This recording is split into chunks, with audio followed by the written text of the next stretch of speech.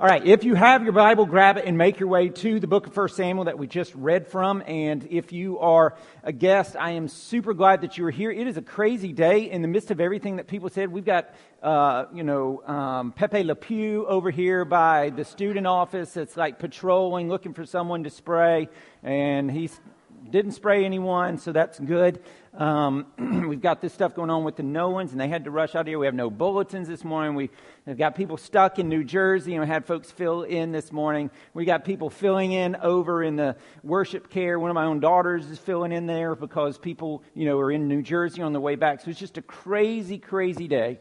But maybe in the midst of all that, the Lord has something to say to all of us this morning. And so I pray that we would listen to the words that have already been read and ask the Holy Spirit to speak to us. So if you were here last week, we started a new series called Prophets, Priests, and Kings. It's really a 4-book series, 1st and 2nd Samuel, 1st and 2nd Kings. And we talked about how we need to read the Bible, from the beginning to the end, front to back. But then also we have to learn to read the Bible from back to front, because after we've read from the beginning towards the end and we find out who Jesus is and all, the Messiah's coming, there's a promised one, there's an anointed one, he's coming, he's here. Now we go back to the Old Testament and we can see not just in the places where it said the anointed or the Messiah or the Christ, we look back and we see he's actually on every single page. And so big picture last week, we kind of laid that out. And that Jesus is on every page, and we kind of placed these 4 books on the timeline of redemptive history. But today we're actually going to get into the study of these 4 books. And like we said, big picture, we see Jesus on every page. But now as we even get into, dive into today, even just the first 20 verses, we see that Jesus is in the details. He's in the nitty-gritty of every story within that add up within this great big overarching story. Okay, it all points to him. And so from these first 20 verses this morning, we're going to see that verses that are about the birth of Samuel, like this historical, literal thing. He was born. This is how he was born. This is the way it happened. But at the same time, because of the way the Lord sovereignly laid it out and had it recorded for us in these books, it also serves as a parable for our lives, and really the nation of Israel's life, though they weren't really a nation. I mean, they were kind of a nation, but they weren't formalized. Really for Israel's, kind of a parable for them as well, of just how we are always searching for that thing or that experience or that person that will give us meaning, that will give us fulfillment, that will fill the void that's missing in our life. Something I'm not satisfied, something's missing. What is that? Something that'll give us hope, that'll give us security, that'll give us safety, that'll give us stability. The nation of Israel was looking for that in a king. It didn't happen, didn't satisfy. And Hannah looks for that in a son. And it doesn't happen, doesn't satisfy. And we all are looking for that. But being true to Nashville and our country music roots, we are looking for these things in all the wrong places. We look everywhere, but to God. And so that's what we're going to look at from the life of Hannah this morning, and see, again, in our own lives, this is what we do, whether you're religious or irreligious. If you are irreligious, if you don't believe in God or you don't believe in Christ, you look for something instead of Jesus. But for those of us who are Christians, sometimes we look for things in addition to Jesus to satisfy us. But the point of the Bible and the point of this text is that Jesus is enough. He is hope. He is life. He is stability. He is security. And so for the glory of God and the good of our own souls, let's take a look at this. First, we're going to look at, you don't have notes, so I can't call you, number one, but number one was going to be, let's look at hope misplaced, and then we'll look at hope discovered, all right? Hope misplaced, hope discovered. The name of the sermon was The Birth of Samuel and Hannah's Discovery of True Hope. So let's look at that together. Look at verses 1 and 2 with me again that Sarah read just a moment ago. There was a certain man of Ramathaim, Zophim, of the hill country of Ephraim, whose name was Elkanah, the son of Jeroham, son of Elihu, son of Tohu, son of Zuph, an Ephrathite. He had 2 wives. The name of the one was Hannah, and the name of the other was Peninnah. And Peninnah had children, but Hannah had no children. And so here what we've got is we are introduced in this series into our very first dysfunctional family.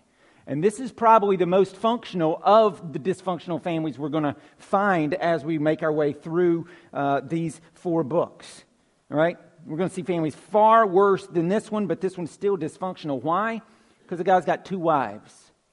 All right? It's called polygamy. And the book of Genesis makes it clear that God designed marriage for one man and one woman for life, not polygamous relationships. So this guy is in sin. This is not the norm. You see it in the Old Testament, but this is not the norm. And so you've got this guy, dysfunctional family, living in sin. And so the Bible here is describing the situation, not prescribing the situation. It's describing it. How do we know this? Because the whole rest of the Bible says one man, one woman for life. That's the definition of marriage, unchanging. But here, you've got Elkanah. He's got 2 wives. But the major point I want you to see here is there at the very end of verse 2. This is what sets up the entire story. Look at the last sentence. And Peninnah had children, but Hannah had no children. And so this story begins like so many stories in the Bible with a barren woman. It's almost like God calls this out so many times. He has a special care and concern for those who struggle with infertility. Because that's how we would describe her today. We wouldn't describe her as barren necessarily. We would describe her as someone who struggles with infertility like many in this room have. And so you know the heartache. You know how that hurts. You know how you would love to be able to make an announcement of, I'm pregnant. But instead, month after month, it's just frustration, and then the next month, frustration, and the next month, frustration. And we know from later in the text that this goes on for years and years. Or maybe she's someone who was able to conceive, but was not able to give birth to the baby. That time after time she lost the baby, like many in here have. And you know the pain and the gut wrench that is. It's so hard. And that's Hannah. Right? Real person, real feelings. This is what she's going through. This is her life. And so every time she goes to the grocery store or the marketplace or whatever it was, every time she gathers with friends and family and she sees friends and family and they're talking about their babies, and that's great and that's fine, but for her every time it's a dagger. Every time she hears a baby cry, every time she sees a mom nurse her child, things that she wants to hear, she wants to do from her own life, it's like a knife to her heart. And so let me just jump in and chat for just a second here, because sometimes people will, when we walk through times like this, we walk through difficulty in our lives like this. I mean, I'm sure you've heard at some point that voice in your head that tells you, hey, this is happening to you because of sins that you did in the past, and now God's repaying you. I know I've heard that.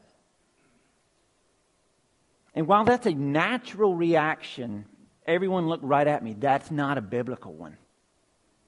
That's not the way God works. That may be how we naturally respond, but that's not how God works. The storms that we go through in our lives, if you are a believer in Jesus, the difficulties and the storms and the hardships and the pain that you walk through are not because God is angry with you.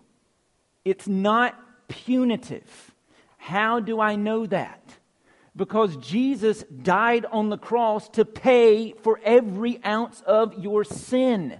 He paid it all. So Christians are not punished for our sin. Does God discipline at times? Yes, out of love. But discipline and punishment are completely different things. So you are not, if you are in Christ, you are not being punished. Jesus absorbed God's full wrath against your sin, such that Romans 8:1, there's therefore now no condemnation for those that are in Christ Jesus.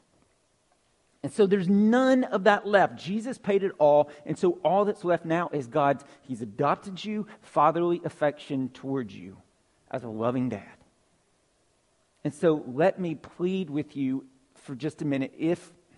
Let go of that lie that God is punishing you for past sins. Because if you are in Christ, that's a lie. Jesus paid it all. Not some, and you need to pay a little bit. Grace is crazy, isn't it? He paid it all. And you're like, wow, you don't understand what I've done. I'm so undeserving. And that's the whole point of the Bible. God delights in showing mercy to people who don't deserve it. And it's the point of this text as well. No one deserves it, but God's merciful. And so even when we face heartbreak and tragedy, today we can face that knowing that God hasn't forsaken us. Jesus was forsaken in our place. And that He's actually with us in the midst of it. He doesn't abandon us in our time of darkness in that hour. He's there. And as only a sovereign God can do, He bends everything to the good. So hang on to that. God's not punishing you. But jumping back in here into the text, Hannah's barren. And as devastating and painful as that is in our lives and in our culture and in our society today, it was way, way worse then. Because think about it with me. In that day, Israel's society was agrarian, right? It was an agriculture society, which means that the more sons a person had, the more potential laborers there were to work the land.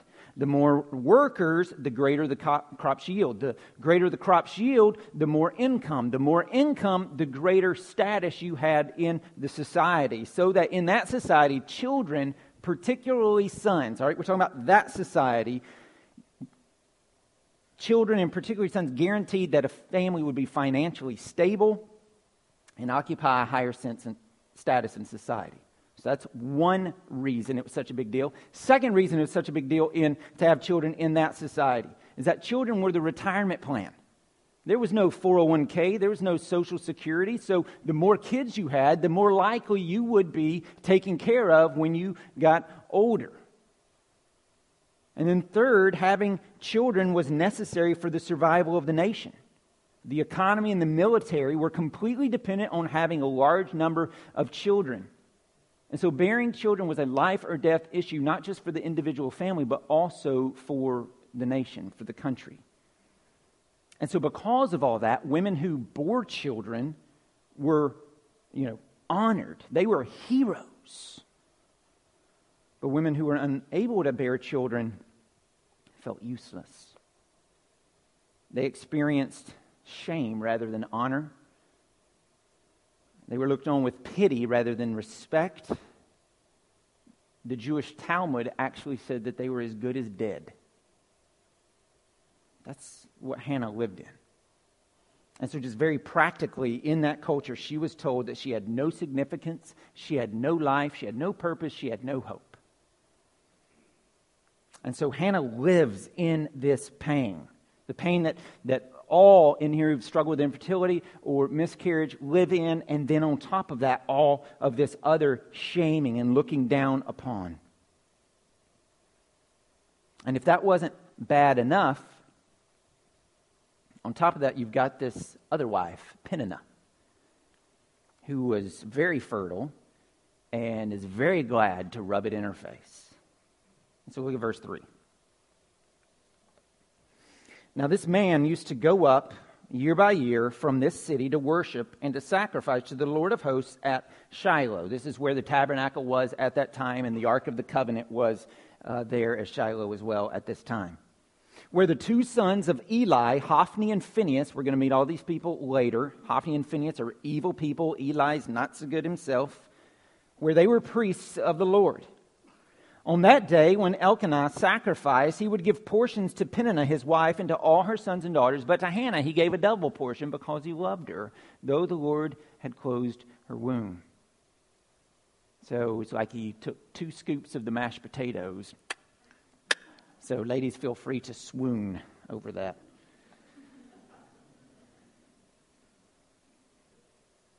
And her rival, here we go, verse 6. And her rival used to provoke her grievously, to irritate her, because the Lord had closed her womb. So it went on year by year. As often as she went up to the house of the Lord, she used to provoke her. Therefore Hannah wept and would not eat. And so when we read that, this story of this woman who lives in just absolute heartbreak, a woman who year after year is verbally attacked and provoked to the point that she won't even eat, as we read that, we're like, Peninnah, what a jerk. How awful are you to gloat over someone else's misery? To celebrate in the midst of someone else's pain? But before we're too hard on her, let's turn that around on ourselves. Do we do that sometimes? Do we gloat over someone else's misery? Or celebrate in their face? I mean, I've seen people, just to give a smaller example perhaps, but it's got huge ramifications for the individuals. I've seen people cheer when a football player for another team gets arrested. Why are we cheering that someone got arrested? Why would we ever celebrate that? Well, it's on their team. This is a person made in the image of God. I've seen people celebrate and cheer when their personal rival or a rival of their political candidate or party gets involved in some controversy and suffers a collapse. And we celebrate. Why are we celebrating? Someone went through a horrible situation. Their family is broken. There's moral failure. It's heartbreaking. We don't celebrate. That may be the way the world lives. That may be the way the kingdom of the world functions. That's not the way the kingdom of God functions. We don't celebrate tragedy. We don't celebrate sin. We don't celebrate heartbreak. Even in people that might be our rivals or our enemies, what do we do towards it? We love them, and we practice neighbor love like Jesus said. Who's your neighbor? The Samaritan.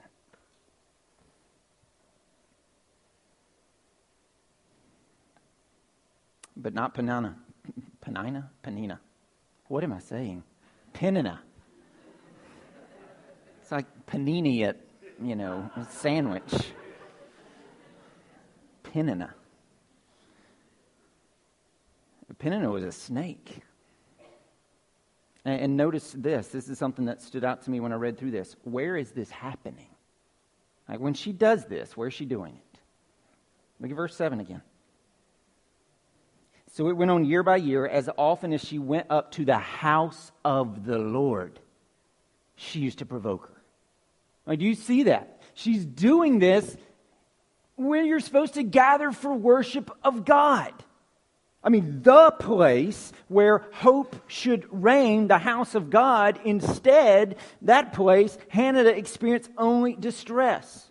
And so here's something hard and something for us to learn. The church, sometimes it becomes a major league depressing place for those who feel singled out because of their difficulty, their trials, whatever it is they're walking through. Even though this is the place where they need to be most. And so let's learn to be sensitive. And let's learn to be thoughtful and truly think about it, full about what we say, how we say it, what we joke about. And let's be sensitive in our conduct and in our speech. And while, let's rejoice in the blessings that God has given to us, let's also think about the fact that someone may be there who your blessing is their pain, is their curse, is their difficulty. Think about your words. And let's Be sensitive, and let's let the house of the Lord be a house of hope and healing, pointing to the hope that can satisfy, which is the whole thing that Hannah is missing this entire time. Because here's the main point I want you to think about. As you read this, contextually, all right, it doesn't say it outright, but contextually, what does it seem to be that Hannah has her hope set in? What is the thing that will fix her problem?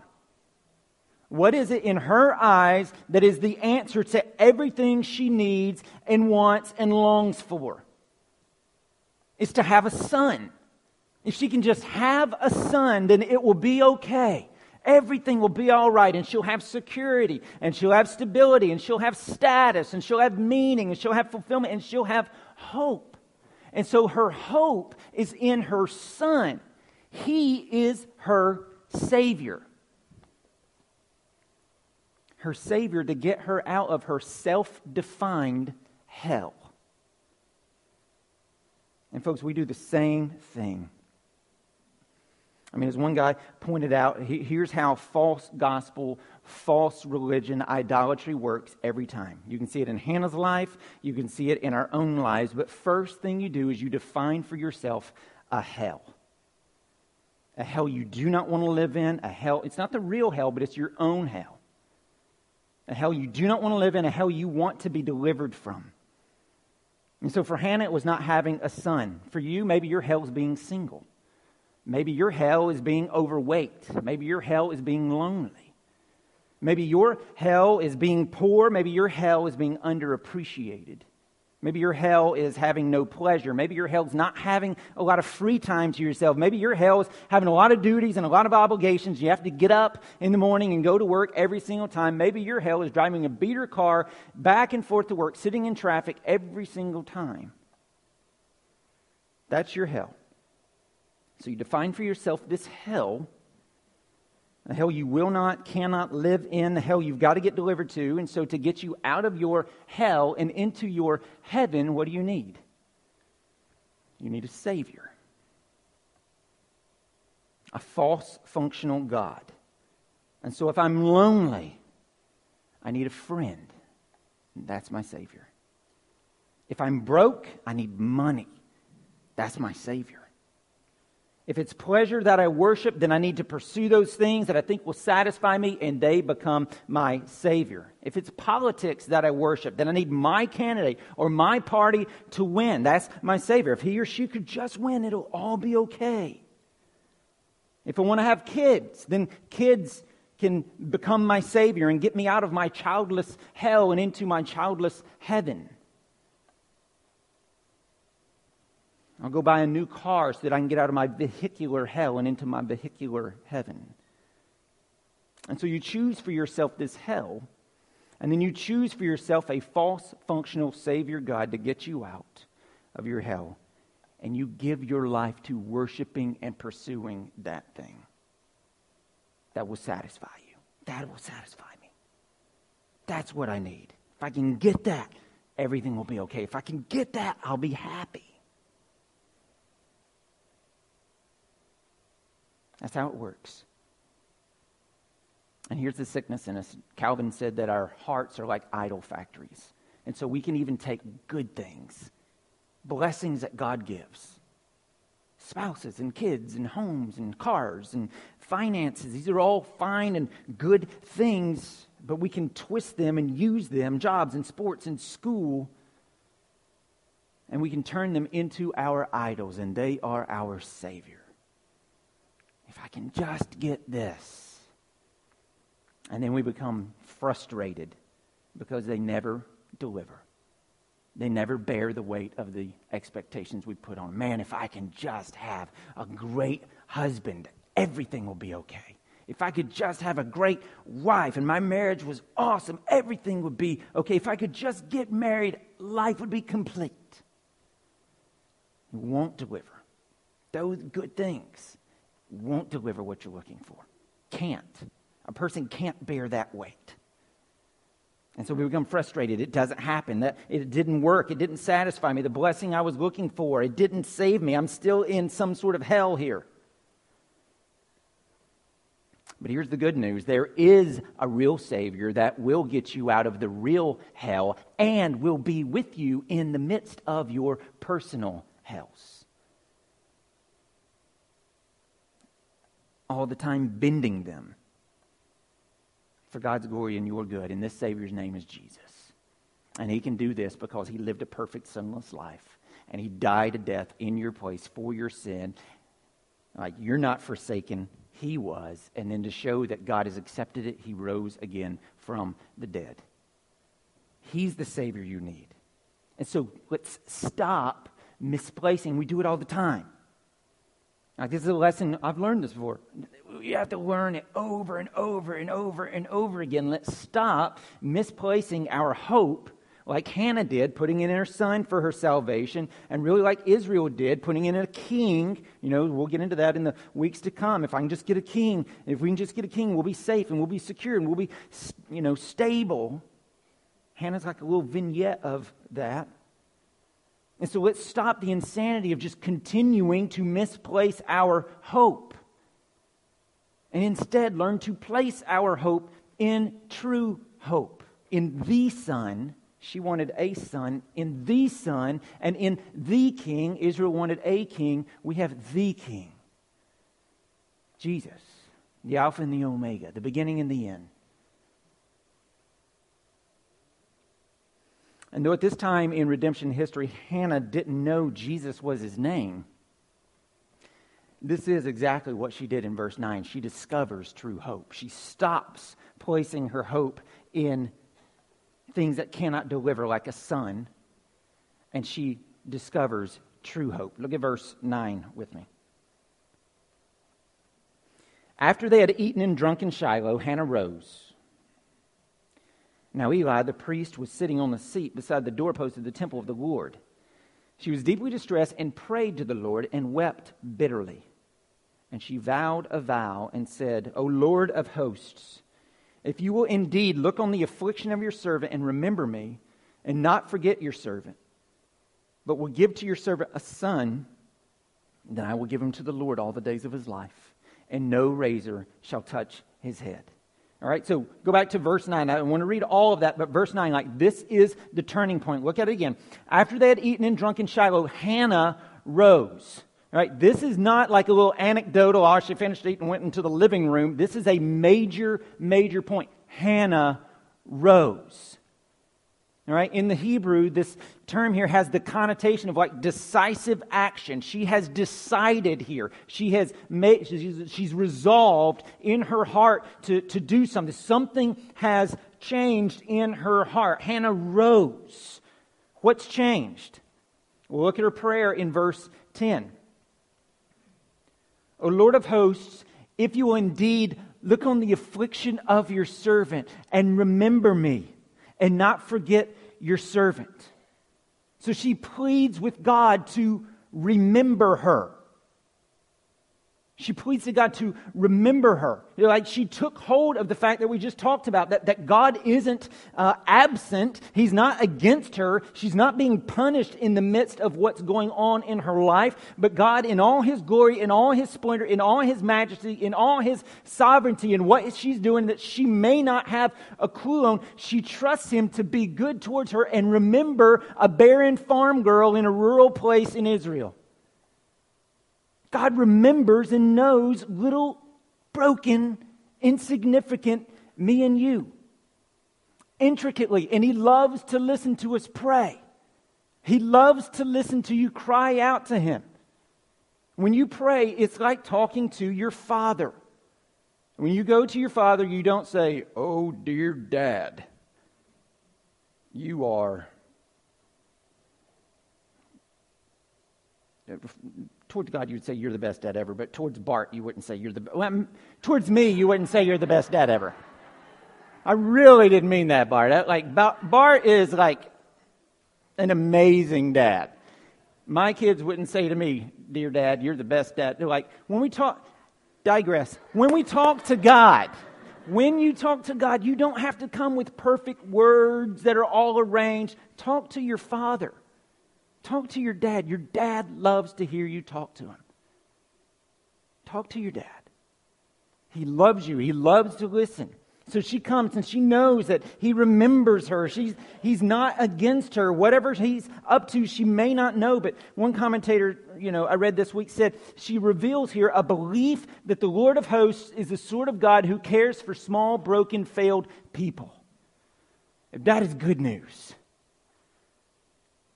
That means he cares for me. And he cares for you. And then second, she pledges now to give back to God any son that he gave her. Like there at the end of verse 11, she talks about, no razor shall touch his head.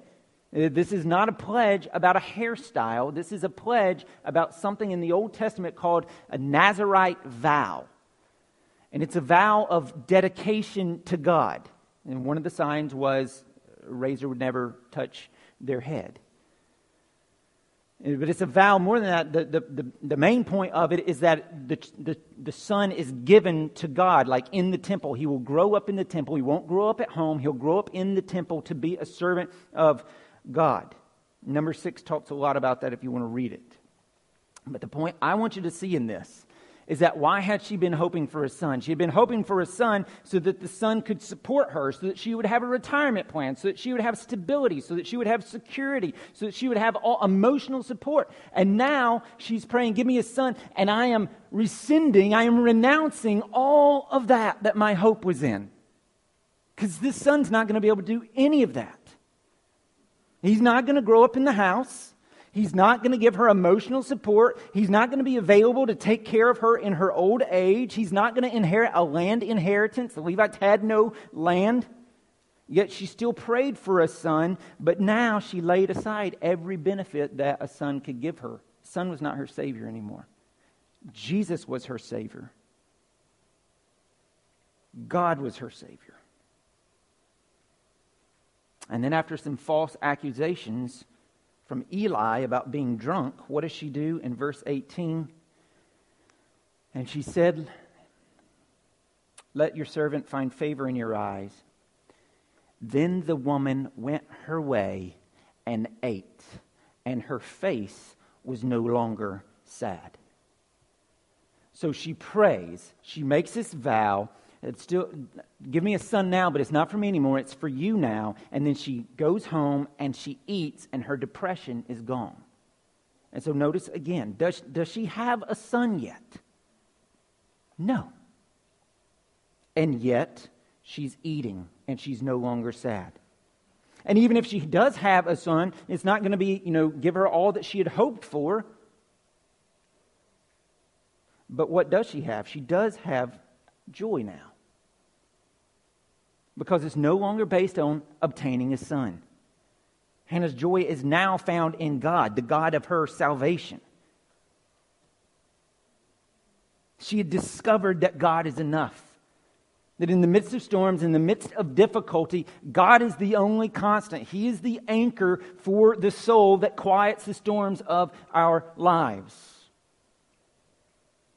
And she's learned that there is joy to be found even when our dreams are still unfulfilled.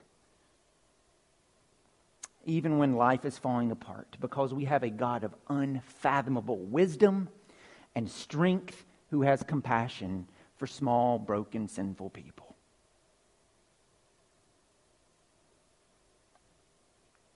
And so chapter 2, we'll get into next week, she talks about how now God is her ultimate treasure. And because she has found a God like that, she no longer looks to children to provide her with value or worth. This is the moment of Hannah's salvation. She trusts in God to be her Savior. Not in people, not in circumstances, not in situations.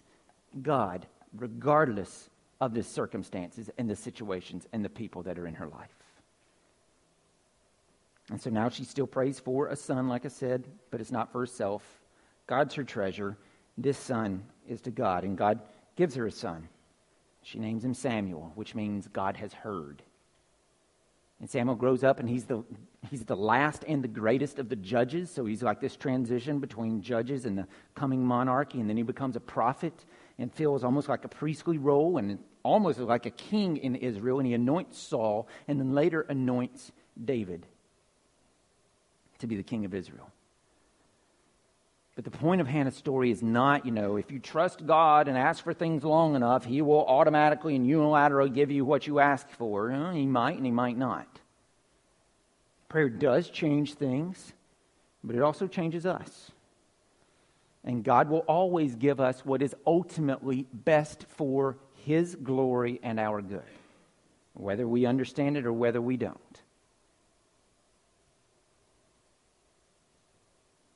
God is infinite in wisdom. We have limited, fallen, finite, 8-pound brains. So we may not get it, but God is always working good and bending things for the good. And so in this life, some of us, we may never have a child despite praying for it. For decades. We may never get married despite praying for it for decades. We may never, find a cure for a disease that we've been praying for a loved one. We may never see, children reach certain milestones that our other children reach so easily and naturally. Many of us feel like our lives are just this great big gigantic failure and that we never accomplished all that we thought we would have accomplished by this time in our life. Most of us will not live lives that will live on in the pages of history. And so by the world's standard, we may die barren. But by God's standards, we die fruitful. By God's standards, like if we have God, then we have enough because we have the one who has all things. God is the significance.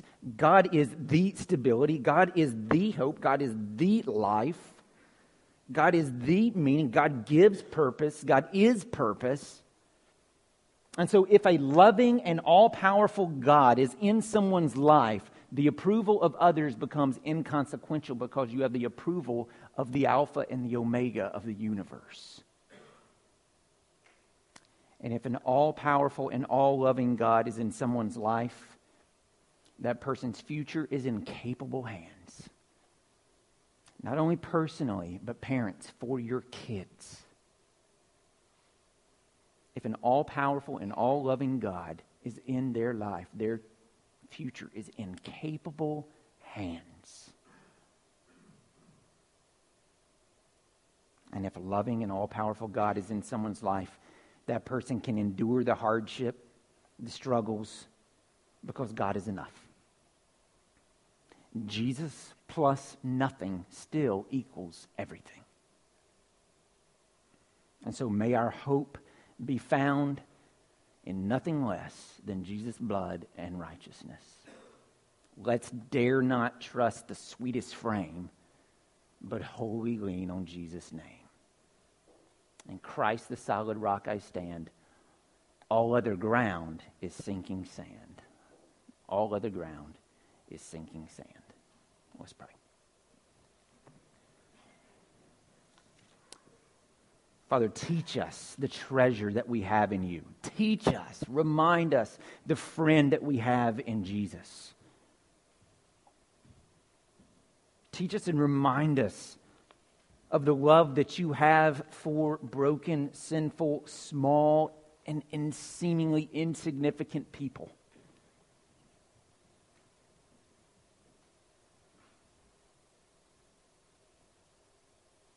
And teach us to take joy in being even a small cog in the giant machine that is your creation, your world, your kingdom, what you are doing, your story, how you are carrying everything out. Father, teach us and remind us that you are sovereign and you are in control, and the world does not spin outside of control.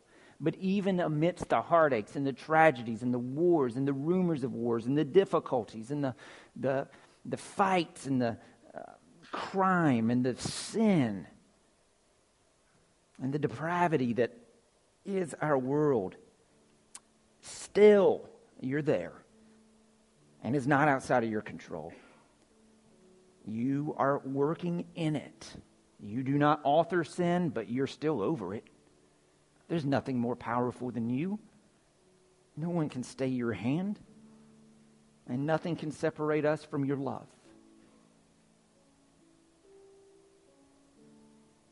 And Father, teach us that to be forgiven and to be loved and to be cared for by the God of the universe,